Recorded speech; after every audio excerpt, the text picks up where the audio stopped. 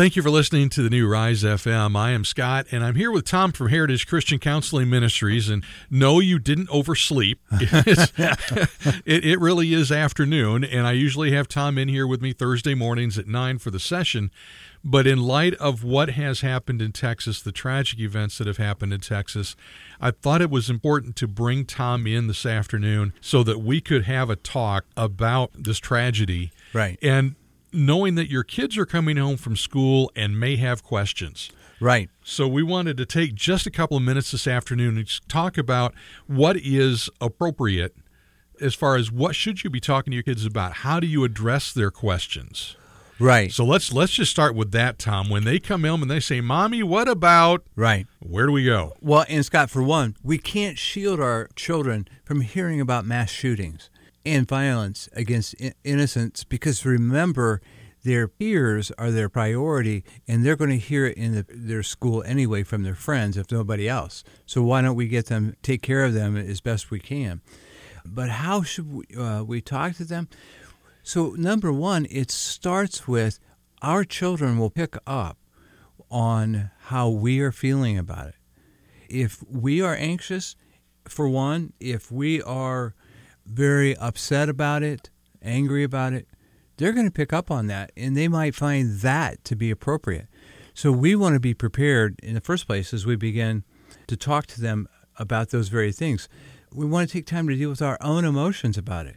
We want to put it in perspective. We want to go before the Lord about it and praying for the families, praying for the safety of our family, long before we talk to our children, so they have some idea. So we should be prepared first. Right. And then when our kids come home and they say, Mommy, what about? And then you can talk to them about the shooting and in a way that's appropriate for them. And that's probably the next step, Tom, is what is appropriate for, let's say, an elementary student? I think one of the guidelines that you want to find, and particularly as a parent, is appropriate in this tragic situation, but it's also good parenting to understand the emotional developmental stages of your child. Now, you don't have to be a psychologist, you don't have to be a counselor, but you know what? All parents use a little bit of psychology anyway. So, Erikson's 8 stages of emotional development can be looked up. That would be really important. If there was another theory that the parents should have some understanding of, would be Piaget's cognitive learning. Bless you. There I went through another one of those 25-cent words. Yeah. Piaget began to talk about the development, how a person thinks. And as an example, when can a young person begin to theorize? When can they begin to picture in their mind that Mommy is at work, she's going to be home, she'll fix dinner, life will be good tonight. How old are they when they can do that? Typically, when we talk about young children, probably most young ladies, by the time they're 8, 9, they're pretty much able to. Boys are a little bit behind the curveball there. They may be more like 10, maybe 11 before they can do it. Although I would also throw this in, that high-functioning young men probably would be in 8 or 9, and maybe even high-functioning young ladies 7 or 8, where they can begin to conceptualize and they can picture in their mind these things that are going on. So anyway, it's understanding that. Based on those theories, one of the ones that we want definitely to look at, if we're talking birth to 3 years old, children won't understand. I don't think there's any purpose necessarily in that young. We want to avoid exposure to the media. Some would think, well, my baby's 1.5 years old, it's not going to bother him. I wouldn't suggest that to be true. I don't think so. I think it can. There's enough research that's been done about babies in the womb and being impacted by what they hear and experience with how mom's feeling. So there's every reason to think they could. And there's great implication keeping them away from the media in the first place. I think that's really important. But they'll start hearing about it probably in preschool. If they're preschoolers or kindergarten, they're probably going to hear about it in one form or fashion. Right. And they may see maybe their school resource officer is more visible. Yeah, 4 to 8 years old. For many children, it's important to keep the information brief and simple. That would be really important. until they ask for more details. If they ask, you don't want to ignore it or try to fake them out. You certainly don't want to lie to them without putting them in trauma. Right.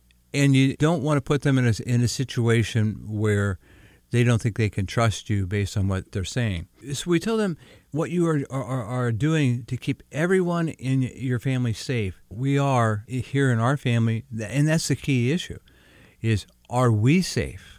When you're talking a 5-year-old, he wants to know, are we safe? Are these bad people going to come to our house? Well, we want them to know this is what we're doing to keep them safe. It helps kids feel empowered instead of helpless. That's a key factor. They know that we are in good shape. That's going to be very helpful. Children at this age are also just beginning to understand the nature of evil. And sometimes a person's evil choices harm others. So, for some of the older folks, we could talk about God's given all of us a free will, where we can choose right or wrong. I believe he did that because he wanted us to, in our free will, choose him. But the enemy's really messed with that. But God still cares for us, and he helps us through difficult times. I think one of the important pieces there would be that we try to put into words and talk about, how do you think God feels because of these shootings? When we look at Scripture, the kingdom of God is likened unto little children.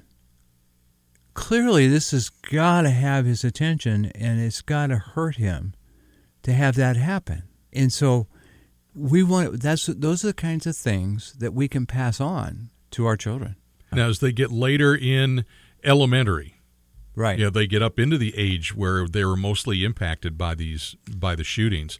What can we talk to them about? Well, so let's take ages 9 to 12. Some children in this age range can handle a mature conversation, while others still can't. Let your child determine the level of conversation. Your primary focus should be the events of what happened, not a large philosophical discussion. And again, it's going to boil down to, are we safe? They're saying stay away from the philosophical discussion, but how does your child feel inside because this has happened? You want to get them to talk about it, maybe get their feelings out so you can get a read for on where they are. Yeah, that's very good. So when kids become more vocal in asking questions about personal safety, they may need reassurance about what is being done to keep them safe. Yet another theory, when we talk about Maslow's hierarchy, right, and his stages, it's based on, am I safe? And if that stage isn't met, the next stages following it are not going to be. Safety is also a prime candidate and focus in Erikson's 8 stages. It's based on how safe does a young person feel in the relationship and the nurturing of significant caregivers. So safety, again, there it is. How safe are they? Have them express. It's got to be important that they talk about what they are curious about or what they fear. Because if we don't answer their questions, then somebody at school could answer them with a whole different mindset. Right. And that we really want to be concerned about. Pray together for victims as well as perpetrators. This helps children feel empowered rather than helpless. That's a really tough one, but man, if you're successful with that, and it's real easy because it didn't affect our family to say, man, what would our children learn about praying for those who have wronged us? That's critically important, but I don't think it's an appropriate discussion for those who are close to the families where this took place. Right. Now, when our kids get up in like junior high and high school, okay, what are we dealing with here? Because it can be a totally different discussion now because they're more self-aware, more aware of surroundings and situations, and they may have had to deal with some things, especially at the high school level. Definitely. So teens, by the time your children reach this age, they are forming their own opinions about issues. So if we bring in yet another theory. Oh, boy. This Kohlberg's theory that he presented is on morality. By the time they're teens, they are actually beginning to develop their own worldview about moral issues. Consequently, we want to be careful what we do talk about there. So they're developing their own faith. They're developing their own questioning about what is going on in life. They're also developing their identity. Be willing to have deeper conversation. I think that's really important. Deeper conversation, and to listen as they process events. When your teen doesn't want to talk about it, then the strategy I've always liked over the years is the third-party strategy. Say, well, what are your friends at school saying? What do you think? What one really concerns you that you're hearing, or which one sounds like it makes the most sense to you? So they're talking in the context of a friend, what a friend thinks, not necessarily what they are verbalizing that they feel, but the likelihood is that's how they feel. Because it's the one they hold on to and they can remember. Exactly. So what I'm kind of hearing here, Tom, is that if we can just simply let them ask the questions, right, at whatever age, and let them drive the conversation, right, and then we just have a little bit of knowledge of how to cut it off, right, in such a way that we don't get into too much detail with the little ones, right, without scaring them. But at least it's starting the conversation. I think that's the key. And so how they feel about it, what have they heard about it, what is being said in their classroom or in their school, may all be important things for them to talk about. I don't think this is an isolated event in terms of how the schools try to prevent it and be ready for it. More so, I think it has to do with the children are being taught early on how to handle it.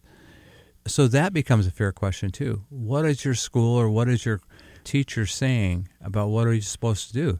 So I'm here with Tom Russell this afternoon from Heritage Christian Counseling Ministries, and we're kind of talking through how to deal with our children if they're asking questions about the shooting in Texas.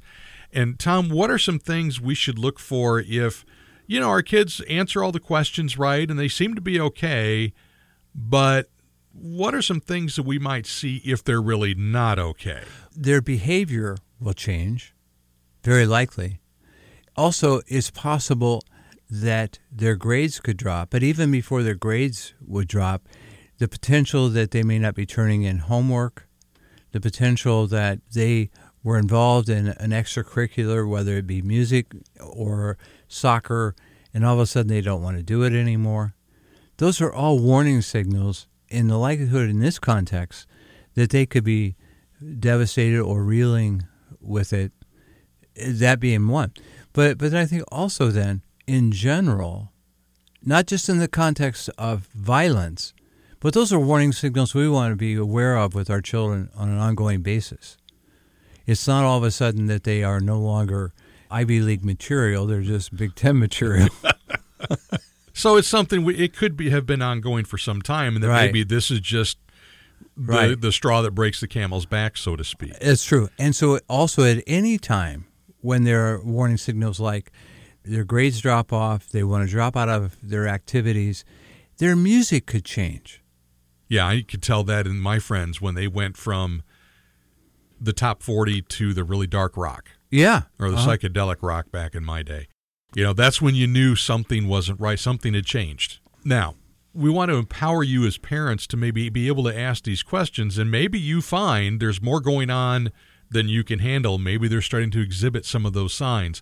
How could they maybe start a conversation with you that might lead to be able to get your child some help? I can be reached at heritagechristiancounselingministries.com. Tom, thanks for coming in on short notice today. Absolutely. Our time is kind of limited here between Tom and I this afternoon. We're going to continue this conversation, and what I'm going to do is post our entire conversation as a bonus episode of the session on the podcast network at risefmohio.com. That way, at your leisure, when you have time, you can go back and catch all of our conversation as we talk through how to talk with your kids about this shooting. Look for it tonight on the podcast network at risefmohio.com.